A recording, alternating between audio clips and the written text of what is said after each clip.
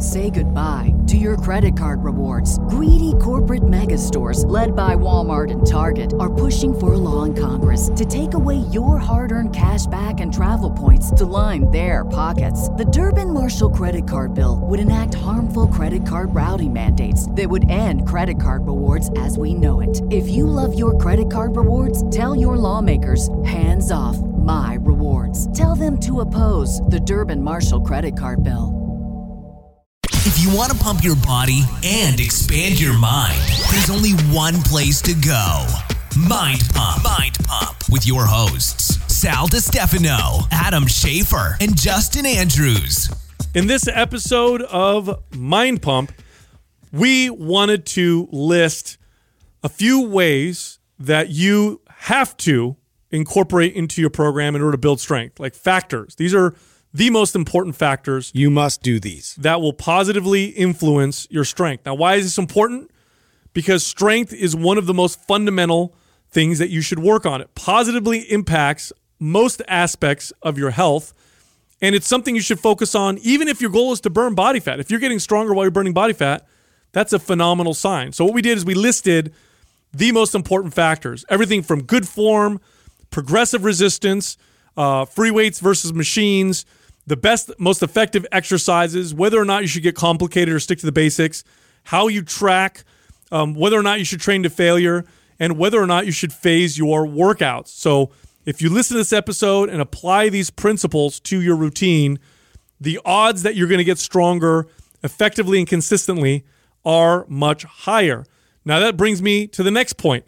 MAPS Anabolic is one of our most effective strength building programs. Actually, one of our most popular We programs. did all the work for you. If you enroll in MAPS Anabolic, you've got your whole workout planned for you. Everything from what exercises to do to how many reps to the exercise form and technique, where we demonstrate the right way to do these exercises. And what we've also done is made this program 50% off in October, so it's half off. So here's what you do if you want to get our most effective muscle building, strength building, metabolism boosting program. Go to mapsred.com and use the code RED50. That's RED50, no space in there, for the discount. You brought something up on the show the other day, Sal. This is my idea. It is. You bring up things. This whole business is your idea. Everything's your idea, right? It's important. No, you did. Actually, you brought something up, and I think it was along the lines of longevity, but I got a lot of DMs in regards to it, just about the importance of strength.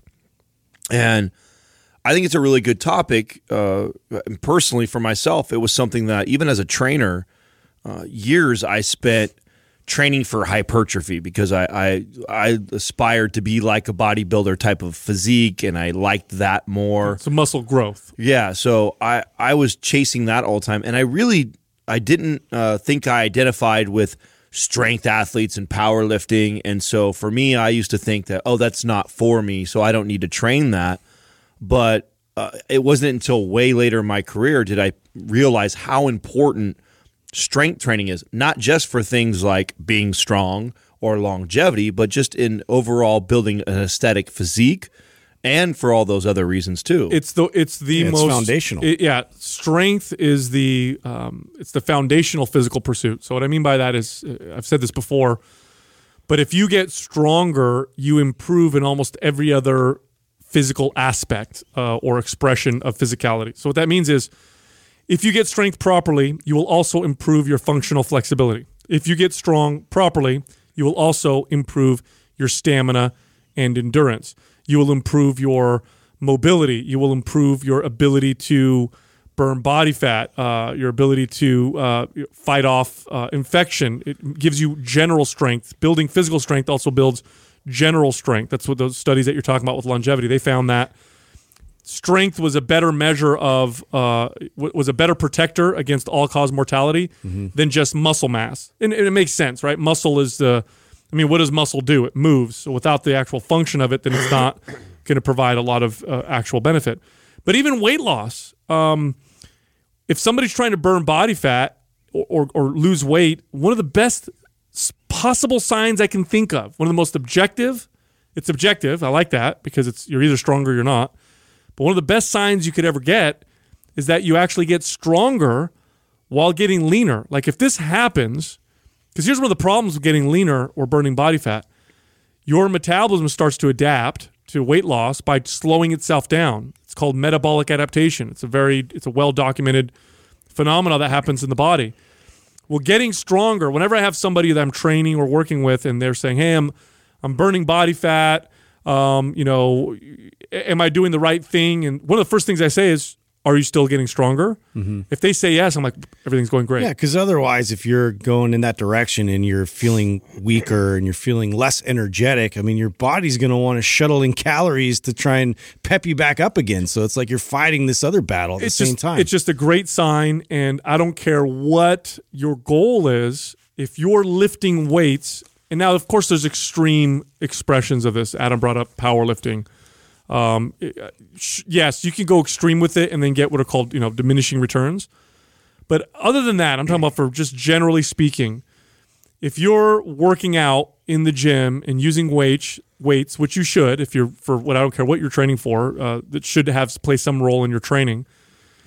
If you're lifting weights, the most important factor that you should pay attention to is how strong you are. Well, this is the part that I wanted to kind of go deep on, because sometimes I think we forget, because we're constantly talking to our peers and in our little bubble, that something as simple as telling people, oh, you should lift weights to build strength, that computes to the average person as, okay, I just go lift weights, because lifting weights does help build strength. No matter how you lift the weights, lifting weights, period, is going to help build strength.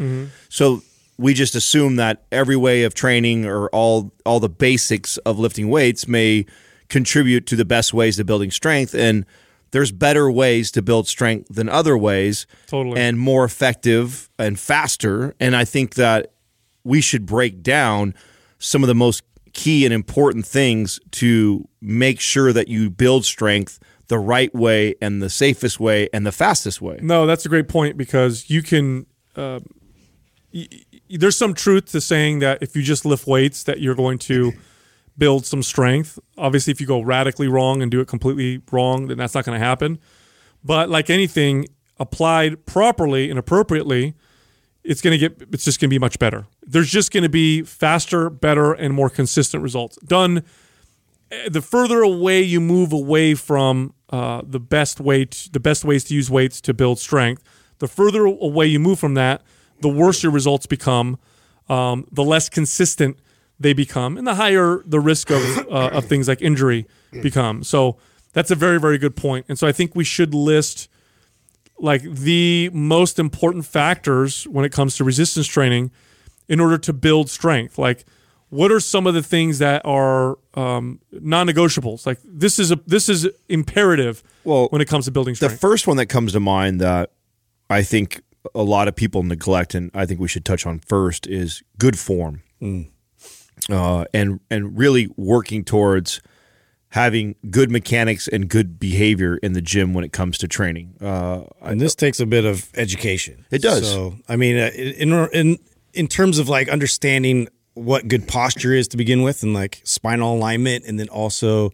the actual intent and purpose of the exercise, that's going to take a lot of education to get to the point where you understand that fully. Right, because you could do an exercise and then change your form so that you're not having a full range of motion, or you're using momentum, or you're going off form, and then lift more weight. And you could say to yourself, I'm stronger. Not really. There's an optimal way to do exercises, and that optimal way is measured by risk prevention, maximum benefit. Okay, so there's a one way to do an exercise perfectly. There's a trillion ways to do it wrong, or to do it less than perfect. So good form is really about doing an exercise in the best way possible. And if you get stronger doing it in the best way possible, then you're actually increasing your strength. You're not just lifting more weight. Does that make sense? Mm-hmm. It's like if I go to a squat and I do a full range of motion squat, and then I add weight to it, and now I don't go down all the way in my squat. I've lifted more weight. Have I really gotten stronger? No, I haven't. Not at all. So form has got to be imperative. And that's important, because I think sometimes when we communicate getting stronger, especially to guys, I was one of these guys, especially as a teenager. Yeah, you're just purely measuring the weight. I'm just looking at the weight. Yeah. So now I'm like, back comes off the bench, or don't go down as deep in my squats, or swing a little bit with my curl. You want to establish good habits that are going to last you a lifetime. And to be able to do that correctly from the beginning is imperative. So that way, as you build upon this foundation, this strength foundation, you have a lot more options, going forward to where it's not going to head into a situation where it may be detrimental, it may be injury prone. Yeah, go ahead. It's also like sports. Like if you look at, a golfer, a baseball player, an NBA shooter, like your technique will really expand how great you can become at whatever this the potential's higher. Yeah, the potential. Thank you. The potential is much higher when you lay a very solid foundation and you practice really good form first. So anybody can come in. The most green person at lifting could come in, do squats, terrible form, lift and do squats every single week for 6 weeks, and they will get stronger. They will build some strength, 100%. But somebody who goes in there and maybe spends those 6 weeks not really worrying about adding load and getting adding weight to the bar as much as getting really good at the form and technique, that person will eventually surpass the other person in building strength long term. I have a great way to illustrate that. I've used this example before. It's like when you first learn to type on a keyboard, you use your 2 index fingers and do the hunt and peck, style of typing. And if you did that for a few years, a few months or a few years, you'll get faster and faster with your hunt and peck, technique. Not knowing that the best technique to type is the one where you use all your fingers. And when you first start doing that, you might actually be slower because you're really good at the I was a index hunt and fingers. pecker. Right. But the potential for speed is much higher with the proper form. The same thing is true with exercise. Here's an example, okay?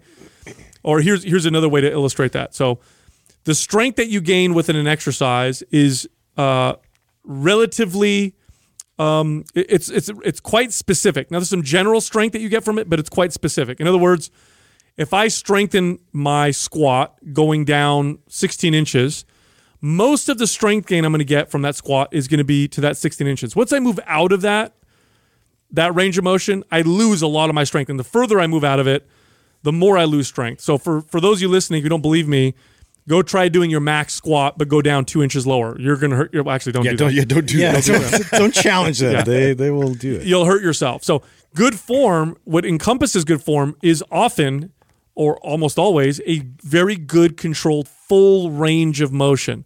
So what happens when you get strong in a full range of motion, which is what good form is what's part of good form, is you're going to get a greater range of strength. You're just going to build a greater range of strength. So form is absolutely imperative. The other thing why good form is so imperative is good form has been established for you as the best way to reduce the risk of injury.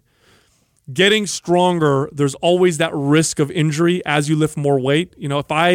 If I move wrong with 100 pounds on my back, there's a certain risk of injury. If I move wrong with 400 pounds on my back, the risk of injury is far higher. Yeah. So good form is extremely important, especially as you get stronger. Well, and I don't think it's just good form when we talk like good form as far as range of motion. It's also like control in that range of motion and understanding what muscles we're trying to train when we do this. Preferable muscles. Right. Which ones you want. Yeah, which are ideal for this movement because, again, you could come in, you could squat, you could squat down, get up, and have terrible form and still build strength. But what ends up happening is you start to build in areas that should not be taking the most of this load and moving this weight most optimally.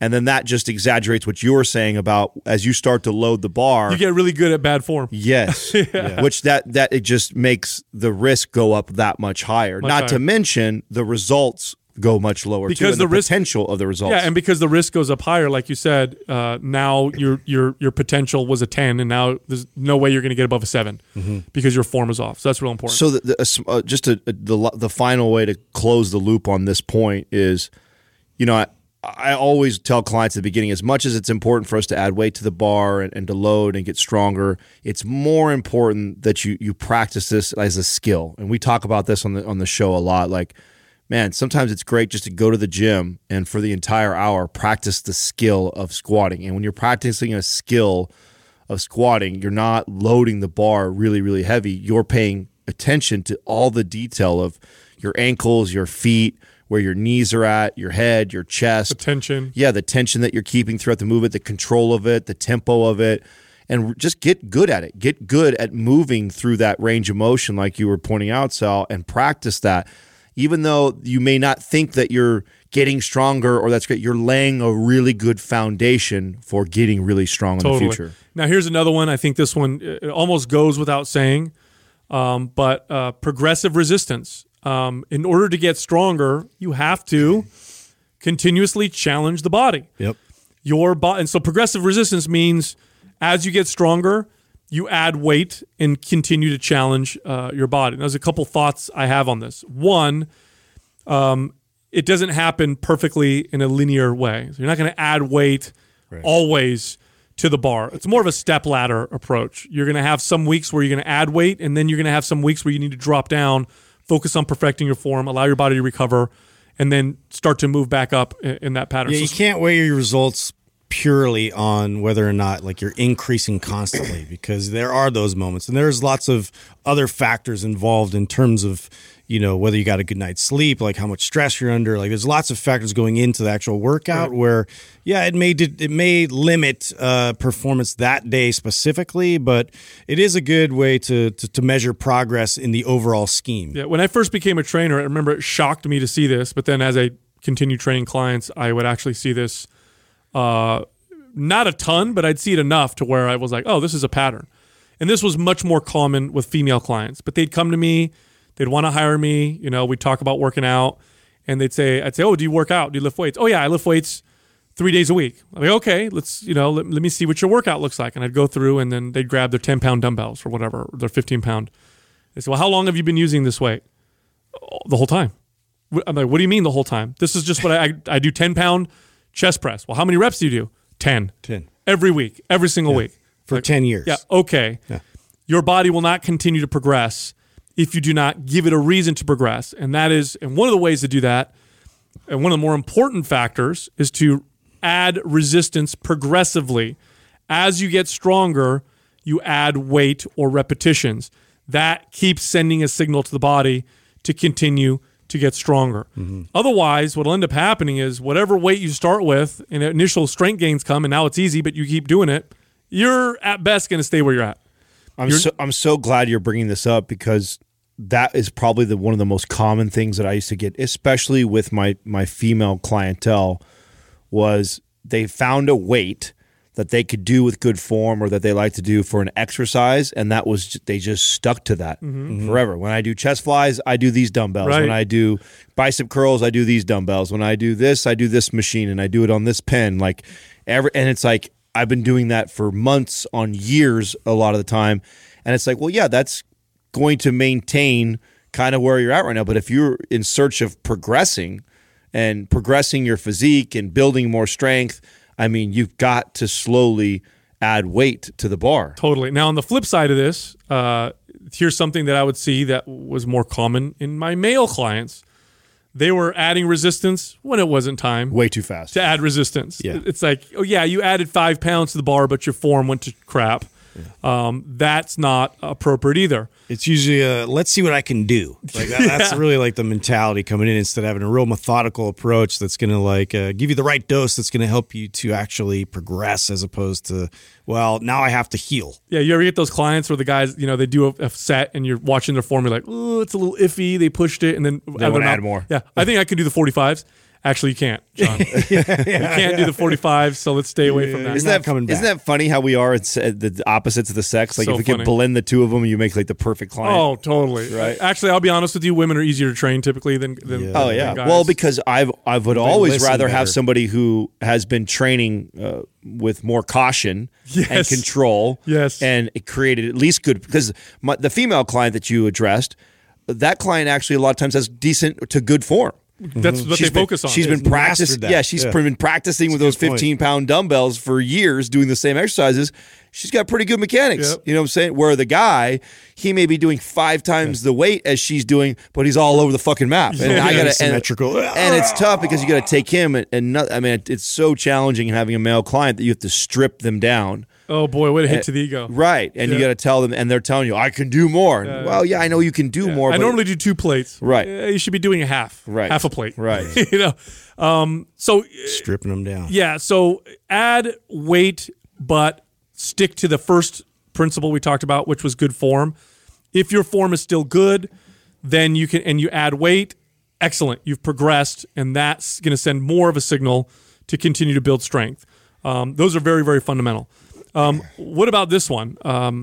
In my experience, the best exercises to build general, overall, real-world effective strength are free weight exercises. Yes, if I had to pick, now I don't. Now here's the deal. I'm not saying only do free weights. I'm not saying that at all. I'm not saying that. No, but there is a hierarchy. There is. We have to acknowledge it. And free weights just do a better job of building overall general strength. Well, and studies show this. You get really good at a barbell squat.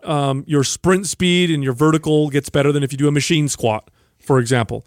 They just translate much better. Part of it may be the balance factor. I think a lot of it has to do with just the difficulty of them.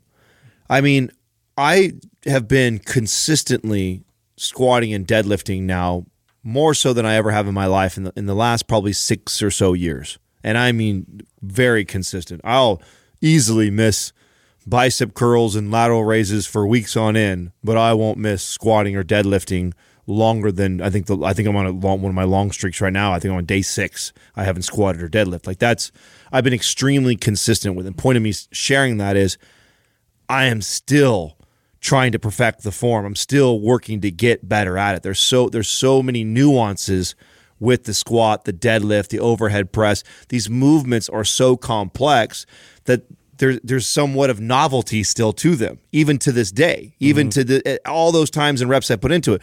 Where when you sit in a machine that takes out a lot of these other things, like it doesn't take long for the body to adapt to this restricted movement and then get good at it. And then my only tool to progress it is to just overload it by adding weight, where the deadlift or the squat or the overhead press, there's, like I said, so many nuances to the movement that I can be practicing all these little details and improving it, and that gives me more room, I think, to progress. I think that's a lot of the reason why. And free weights are, we're talking about all the benefits of strength. Free weights are also more like real life. Mm-hmm. In real life, when you're lifting something, it's not on a track. Right. It's not on a cam it's or not whatever. As clean and clear cut, and there's a lot more variables that you have to be like flexible and on the fly with. Like, how do I account for this asymmetrical load, like something that's like shifting weight even as I'm picking it up? Like, I have to be able to resist that, and that's a whole different skill. That's right. And earlier in the episode, we talked about form, and I'll tell you what.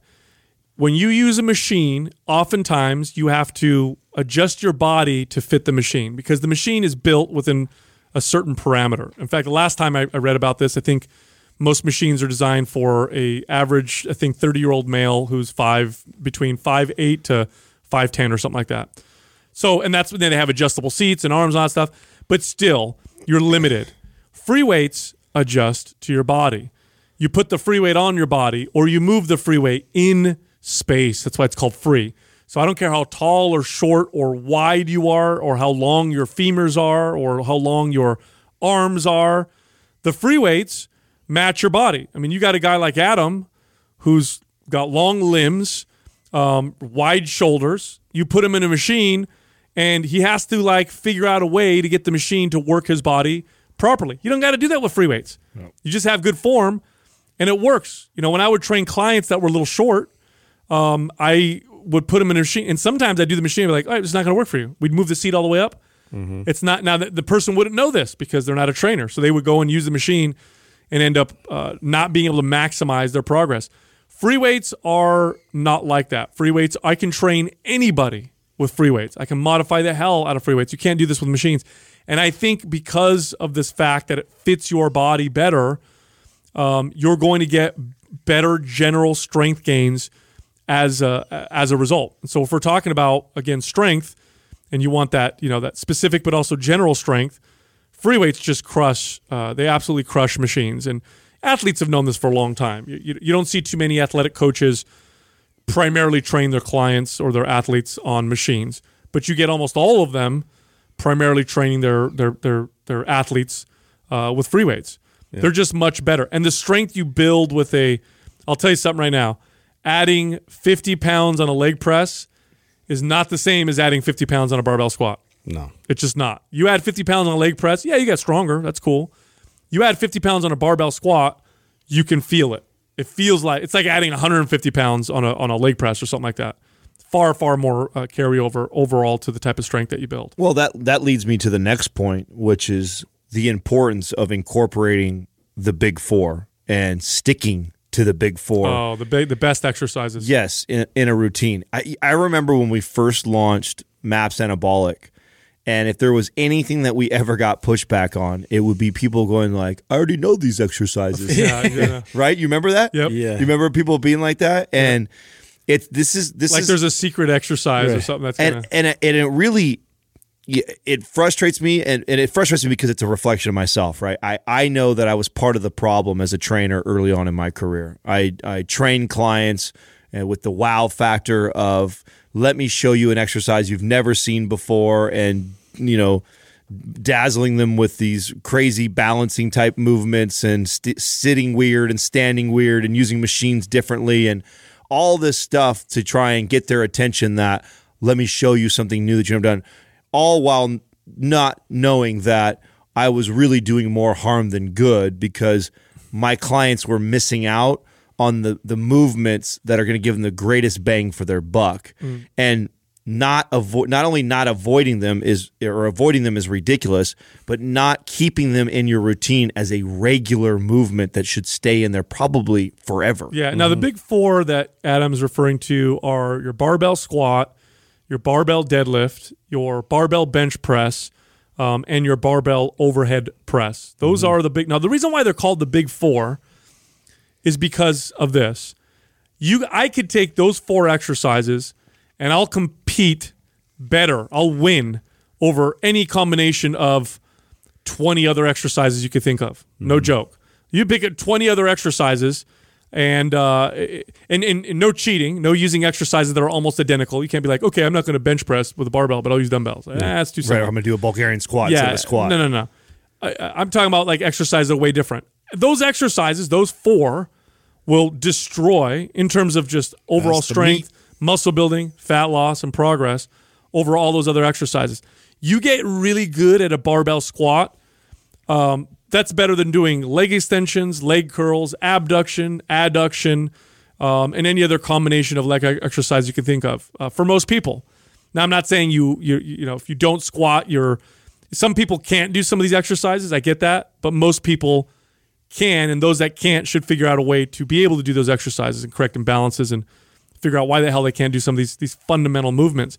But these exercises just have by far the biggest bang for their buck. Yeah, and they're all high skill. I mean, and that's to your point of always learning and always revisiting these very specific exercises. There's just so many nuances and so many things to pay attention to. And feedback that you're going to get provided while doing these exercises that, little things can then lead you down to accessory lifts. Like I need to improve this part of my body because of what's happening in one of these gross motor movements that I'm working on. Like it reveals itself as you're going through the exercise. Yeah, for most people listening, and of course there's always individual variants, but I can make this statement a lot of confidence. Most people listening right now, if you're lifting weights, I don't care what your goal is, if you're lifting weights, you should have those 4 exercises in your routine weekly. Yes. Or almost weekly at the least, right? But probably weekly. They should definitely be in there. You can modify and change everything else. You could throw in exercises, take others out. You could change the rep ranges and do a bunch of other things. But those exercises belong in most people's routines pretty regularly. That's how important these exercises are. Not all exercises are created equal. Some exercises are far more effective than others. I mean, if you're going to spend 20 minutes in the gym, you don't want to spend that 20 minutes doing stuff that's not effective. Heck, if you want to spend an hour in the gym, do you want to spend it getting the most out of that hour? Those 4 exercises. Well, they do the most. They have the most carryover to all other exercises. Very true. There's a lot of things that you can do. You can get amazing at lying leg curls and progress your strength, this and that, and then go grab a barbell deadlift and be terrible at it, right? But the reverse. But the reverse, and I've shared this example on this show, I'll never forget how much it blew my mind. I completely eliminated lying leg curls for a year and did nothing but deadlift, came back to lying leg curls, and it was PRing the first time I did it. I'd done it 2 times the weight that I was doing before. It was just blew my mind. And the same thing went for exercises like a seated row. Seated row was something I'd used to do at first back exercise. If I wasn't doing pull-ups, I was doing seated row to warm up every single back day. Completely eliminated that for almost a year. Deadlifted like crazy, came back to seated row, stronger in seated row I've ever been in my life. I could have seated row my whole life, then go to deadlift and it does nothing for me. So those four movements carry over, and this goes for everything too, like bicep curls and tricep extensions and all these other movements. When you do a heavy overhead shoulder press or a bench press, the shoulders and the triceps are getting work. When you're doing a pull on a deadlift, especially when you're pulling 200, 300, 400 pounds of weight, the biceps are getting worked. They're going to get stronger. So then when you go to those other movements, you're going to see carry over to them. You'll get stronger in all those secondary muscles. But if all you train is all these isolation exercises and you target specific muscle groups and you eliminate those 4 and then you go try and do one of those 4 big movements, you won't see shit from it. Oh, no. I mean, for as long as people have been lifting weights, certain exercises have risen to the top. And now we've had people lifting weights consistently now for 6-7 decades. A lot of strength athletes and athletes, in other sports and bodybuilders and all that stuff. And this is a pretty wide accepted consensus that those are the 4 exercises. That's why they're called the big 4, right? They're some of the most effective exercise. So this is based off of the experience of decades of athletes training and people noticing like, wow, when I get really strong at a squat, my progress is amazing. My body looks incredible. I build more muscle, way more than when I get strong at other leg exercises. And that's true for all of them. Which brings us to the next thing. Stick to the basics.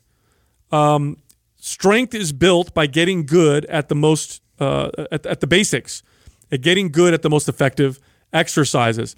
If you're constantly throwing crazy variety of exercises at your body, if you're balancing on, I remember for a while there, it got really popular to stand on a balancing ball or do everything one-legged or do weird versions of different exercises. You're not going to be good enough at those to build lots of general strength like you would with some of those other basics. Keep it basic. There's some basic principles that apply to building strength. Stick to those. When you get super creative, the body actually doesn't progress very well. It starts to stall. You're throwing too many variables at your body. And, we were teasing our friend the other day, Mike Matthews. yeah. And it's funny because we were teasing him about how boring his workouts are. But after a few minutes of teasing him, we also, chuckled and said, the truth is, you're doing the most effective stuff. Yeah, the stuff that he's putting out there and he's posting on his Instagram stories is better than 90% of the shit that you see trainers out there posting. The thing that you see, especially in social media world, you see these trainers always showing and teaching the new creative exercise. Try this out. Yeah. Use this, check this out. Look at this new move. Look at this fancy thing. It's like, the reason why I don't like that stuff, it's not that having some creative new way to work your triceps or do some cool shoulder, superset isn't neat. What I know is that I've trained the general population for a really long time, and most people don't even need those tips and that advice. Most people need to be reminded how important that they stick to the basic movements and get good at the basic movements. And that's not that easy. Mm-hmm. You could practice a lunge, a squat, a deadlift, an overhead press, a chest press. You could barbell press. You could do that for the next 10 years and still never get perfect at it. Mm-hmm. So stick to those basic movements and continue to try to progress and get better. And that will give you way more carryover than this whole muscle confusion idea of throwing law random of specificity. Stuff. Right. And I mean, this is something that's been sort of an abused statement too. But if you look at what you're teaching the body, I'm refining that, and I'm getting better and better at these movements that have the most carryover. That's why we're sticking with those in the mix.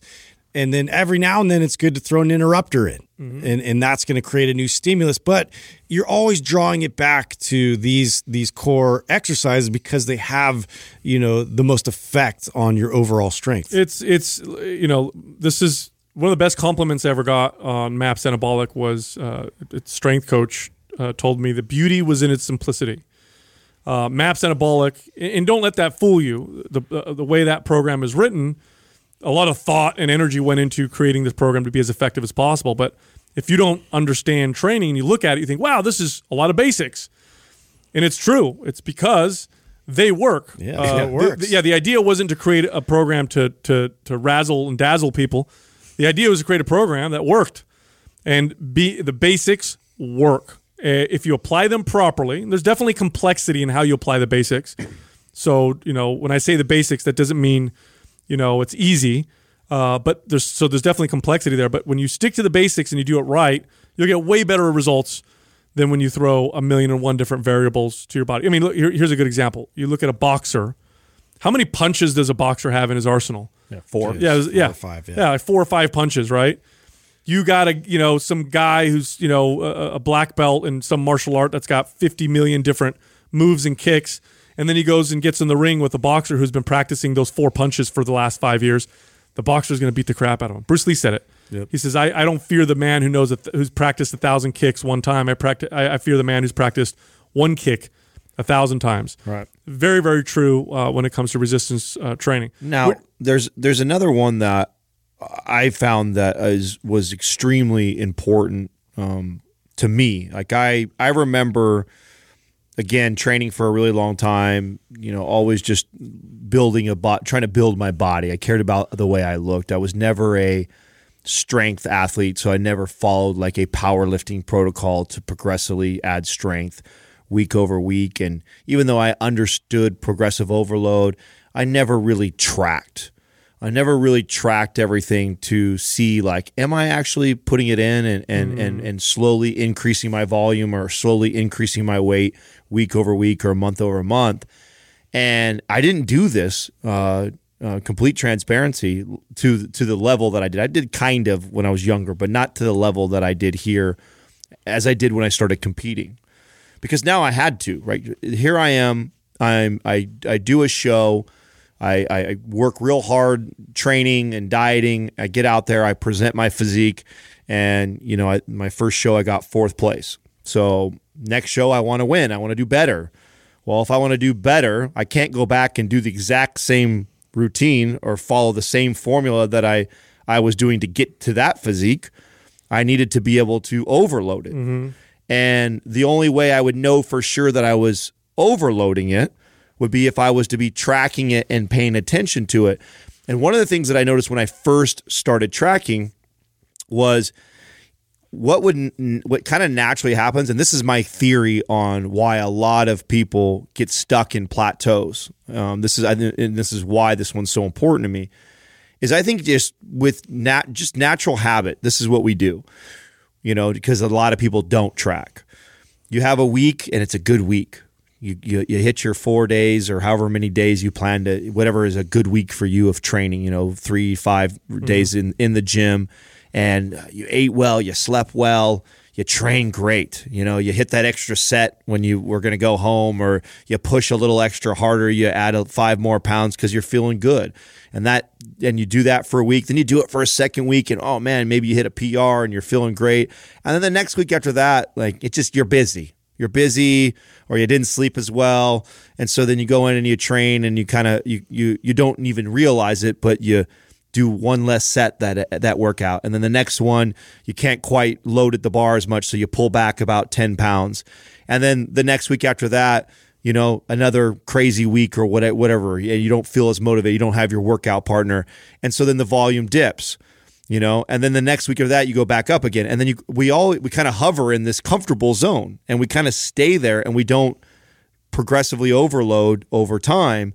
And I noticed that I was doing this. And so when I was tracking, it caused me to be very diligent about how much I loaded. And knowing that I don't need to do a lot more, and that there's a sweet spot, because you don't, and that's the other thing. People go, because you can look at the big picture, right? You can look at it at a month or weeks rather than just the last workout. Exactly. And so I think everybody else treats it like they're on or off, they're hot or cold. Either I'm not training very hard or well, and then I'm training really hard, really well, and it's kind of the same thing. You're off or you're on, and off looks like X amount of weight and volume, and on looks like another one. Versus methodically adding a little bit of weight every single week, over month, over month.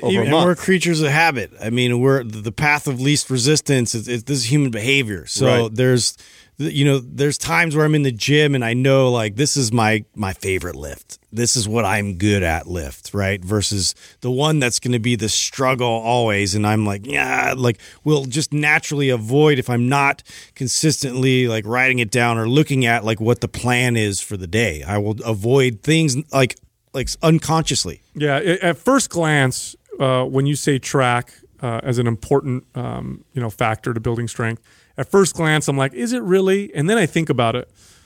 I think about all the clients that I trained. Now, I tracked oftentimes when I would train clients. When I trained myself, maybe not as much. But when I trained clients, I would track. And here's what would end up happening. I'd have a client do an exercise, and they'd be like, phenomenal. You did 2 more reps. They'd be like, I did? Yeah. I thought that's how much I always did. Or do an exercise, like, oh my God, you used the 15-pound dumbbells. That's the ones I always use. I'm like, no, it's not. You used the 12s before. Mm-hmm. I mean, it's an important way to self-reflect. And I think you're right, Adam, to look at the big picture, because you're not going to progress your resistance every single week. So it is important to look at the big picture, because this week over last week, I may go lighter because I'm not feeling as good. But when I look at the big picture, I see, wow, my dips aren't as low as they used to be. Now when I drop weight, I'm still stronger than I was when I was at my strongest 2 months ago. So that tracking just gives you that bird's eye view that I think long-term, that is necessary for long-term success. Well, it's the same thing the same way that I would approach a client with their nutrition. Clients used to always, I'm eating good. I'm eating so good. I'm eating perfect. I'm following the plan, this and that. And I'd be like, okay, well, show me. Did you write it down, or did you track it in your app or whatever? And no. I'm eating what you tell me. Like, oh, okay. How do you know? Let's track. And then what would happen? They would track, and then I could see all the holes. Mm-hmm. Oh, well, here on this day, we way under 8 on your protein that we were supposed to. Oh, this day we didn't get enough fiber like we're supposed to. Mm-hmm. This day you overconsumed by 250 calories you didn't realize you did. Like, all that shit fucking matters. And all of that could be, and what's the human nature, to Justin's point, we're creatures of habit. And we just kind of fall into these natural behaviors. And those natural behaviors a lot of times result in these plateaus, because you think you're doing one thing, but you're kind of naturally gravitating towards your normal behaviors.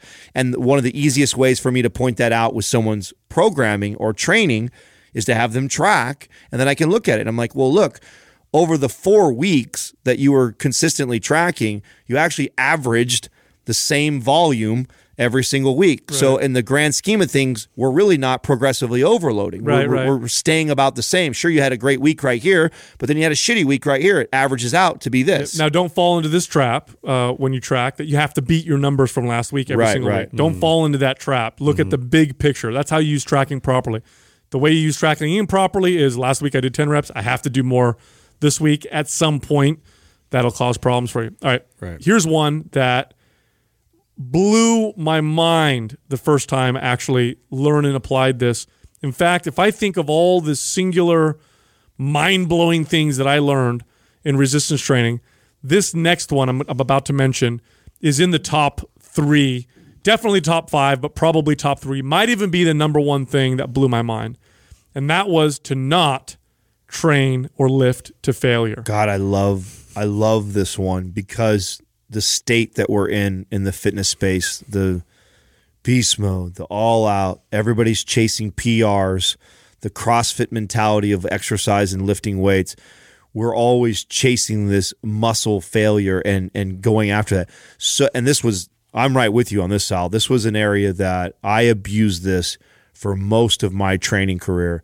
And it was a very tough thing for me to learn this 2 in the tank theory. Oh, dude, the reason why it blew my mind is because it was a staple. It was a commandment that in order to get your muscles to grow or for you to get stronger, you had to lift a weight until you could no longer... As much as possible. Yeah, you could no longer lift it again with good form. So if I'm bench pressing, the 10th rep is got to be the absolute last rep I could possibly do, because the theory went, then you know that your muscles, that you surpass the point where you send the signal to build muscle.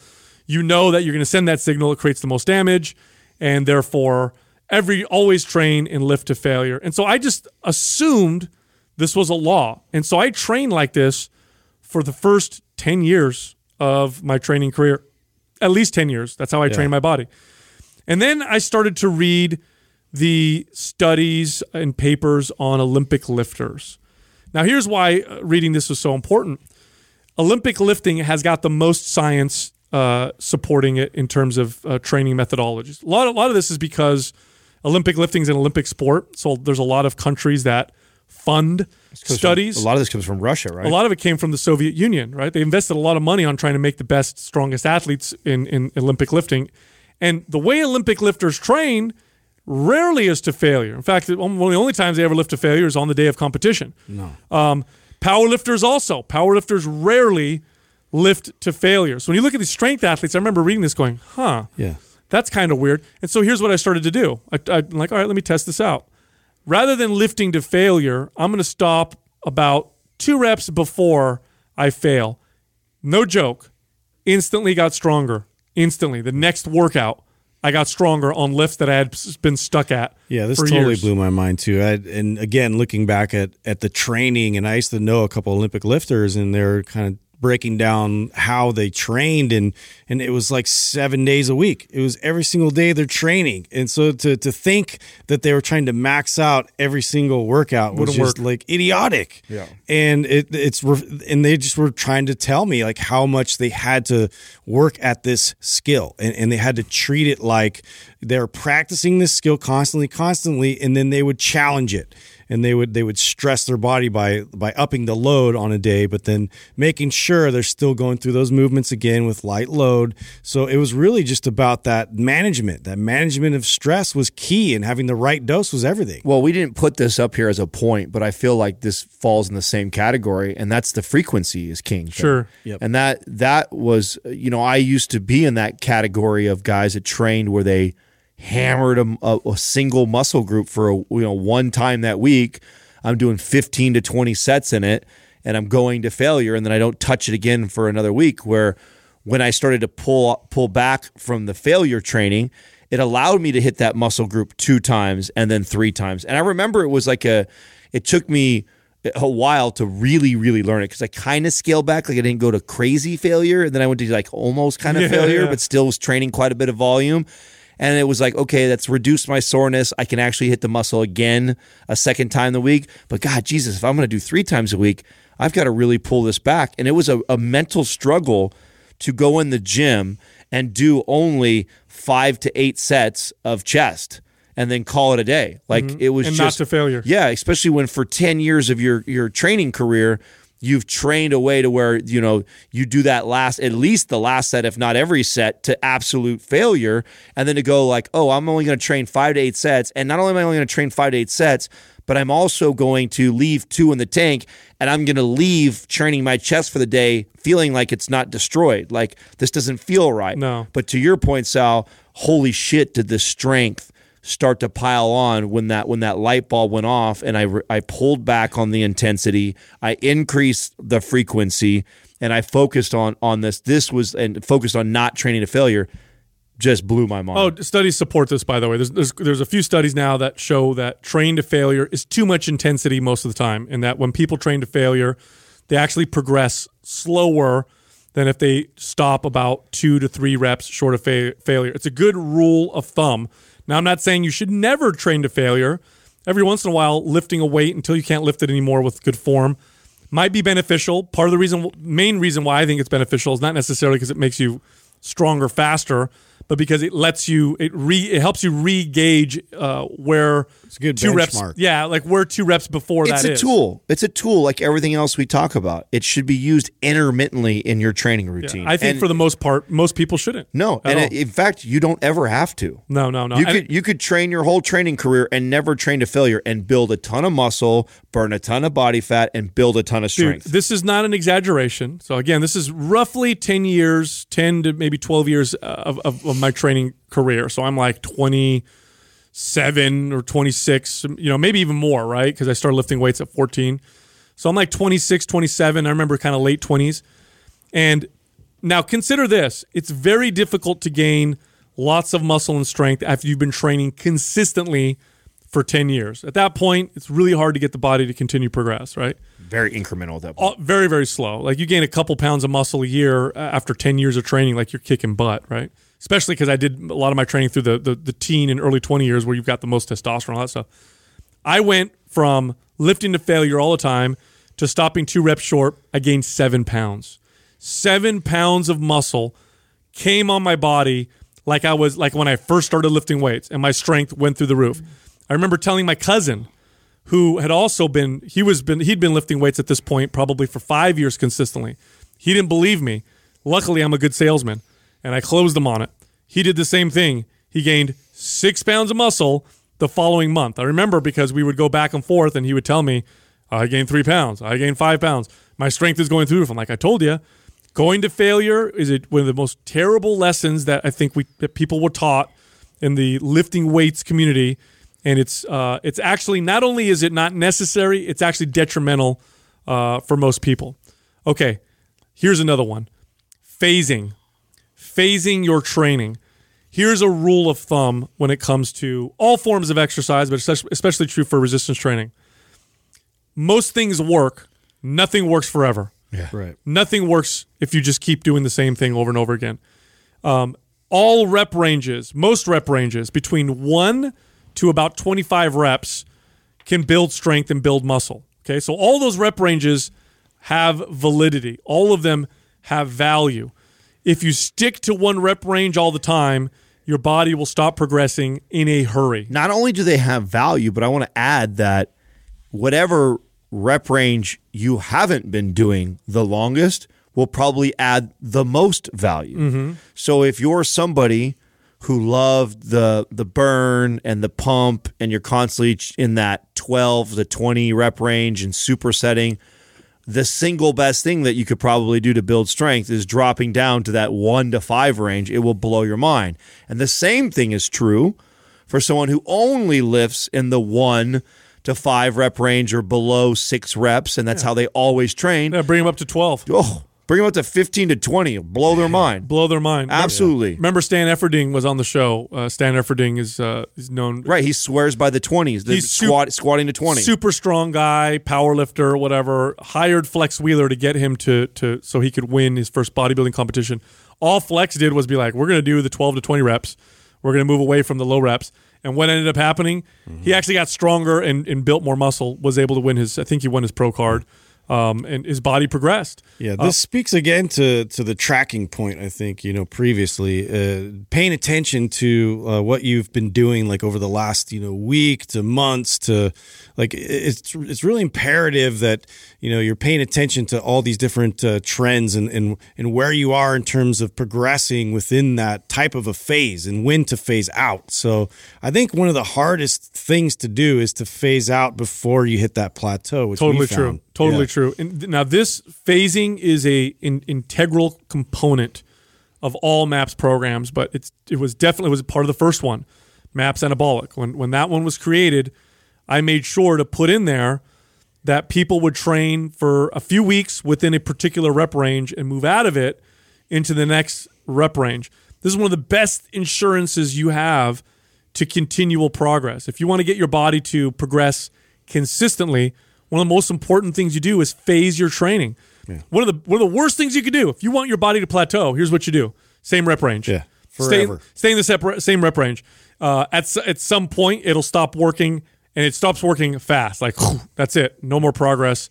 My body's not progressing anymore. And then you got to figure out, my diet, or I'm gonna take more supplements or whatever. No, man. just switch out of your phase, move into another one.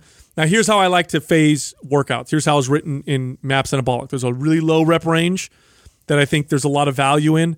This is like the 1 to 6 rep range. You're going to get benefit from all of that, kind of that low rep range. Then there's the 8 to 12 rep range. This is the traditional kind of bodybuilding rep range. And then there's a 15 to 20 rep range. So those are 3. Now, those aren't the only ways to phase your reps, but those are the 3 general, applies to most people categories of how you should phase your training in terms of rep ranges to get your body to continuously progress. Absolutely. And with that, go to mindpumpfree.com and download our guides. They're all absolutely free. And you can find us all on Instagram. You can find Justin at MindPumpJustin. You can find me at MindPumpSal. And Adam, he's at MindPumpAdam. Thank you for listening to Mind Pump. If your goal is to build and shape your body, dramatically improve your health and energy, and maximize your overall performance, check out our discounted RGB Super Bundle at mindpumpmedia.com. The RGB Super Bundle includes MAPS Anabolic, MAPS Performance, and MAPS Aesthetic. 9 months of phased expert exercise programming designed by Sal, Adam, and Justin to systematically transform the way your body looks, feels, and performs. With detailed workout blueprints and over 200 videos, the RGB Super Bundle is like having Sal, Adam, and Justin as your own personal trainers, but at a fraction of the price. The RGB Super Bundle has a full 30-day money-back guarantee, and you can get it now plus other valuable free resources at mindpumpmedia.com.